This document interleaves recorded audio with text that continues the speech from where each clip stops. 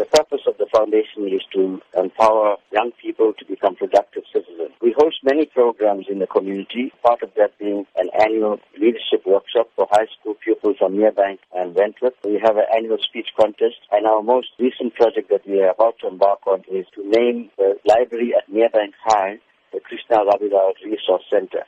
We also have a full-time staff member and an office. So in order to sustain our programs and the office, we're having this fundraising dinner and dance this Friday at the Enchanted Gardens at 6:30 p.m. What can be expected at the event? We're very excited about this fundraising project because the guest speaker that we have is Deputy Finance Minister, Nkubisi Jonas. He's a man of integrity. He has shown that he is not corrupt. He's shown that he cannot be bought.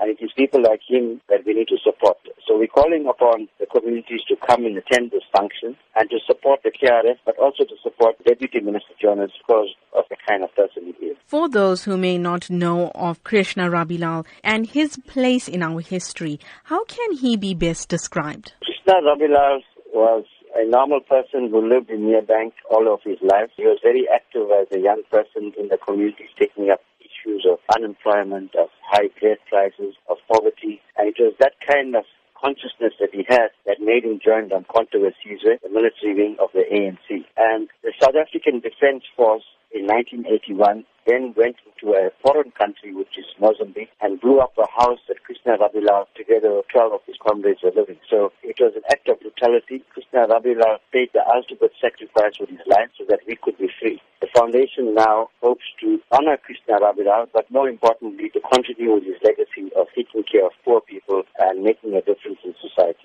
Going forward, what are the foundation's plans? We want to have regular monthly meetings with young people from the community of South Durban. We want to start off sports and cultural activities for them so that they become active and join an organization like the KRF. Krishna Rabilal, he attended Merebank High School. He was an excellent pupil. He had an A for maths, a higher grade. But because he failed Afrikaans, he couldn't get entrance into university. So we want to, through this library and the resource center, pass on the legacy of Krishna Rabilal. Future generations of young people must know who he was. And through this process of the library, they'll be able to be educated. And hopefully some of them will want to continue his legacy and get involved in community work.